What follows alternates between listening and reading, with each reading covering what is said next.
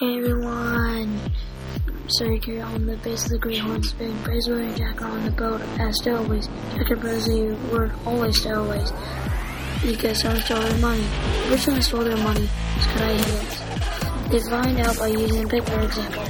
Then covered the pig with coal dust and said the pig will squeal when is the thief, and found the money in cigars that Kadai Higgins made out of their money.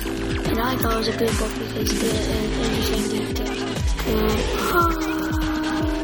If you enjoyed this podcast, please subscribe to my YouTube channel.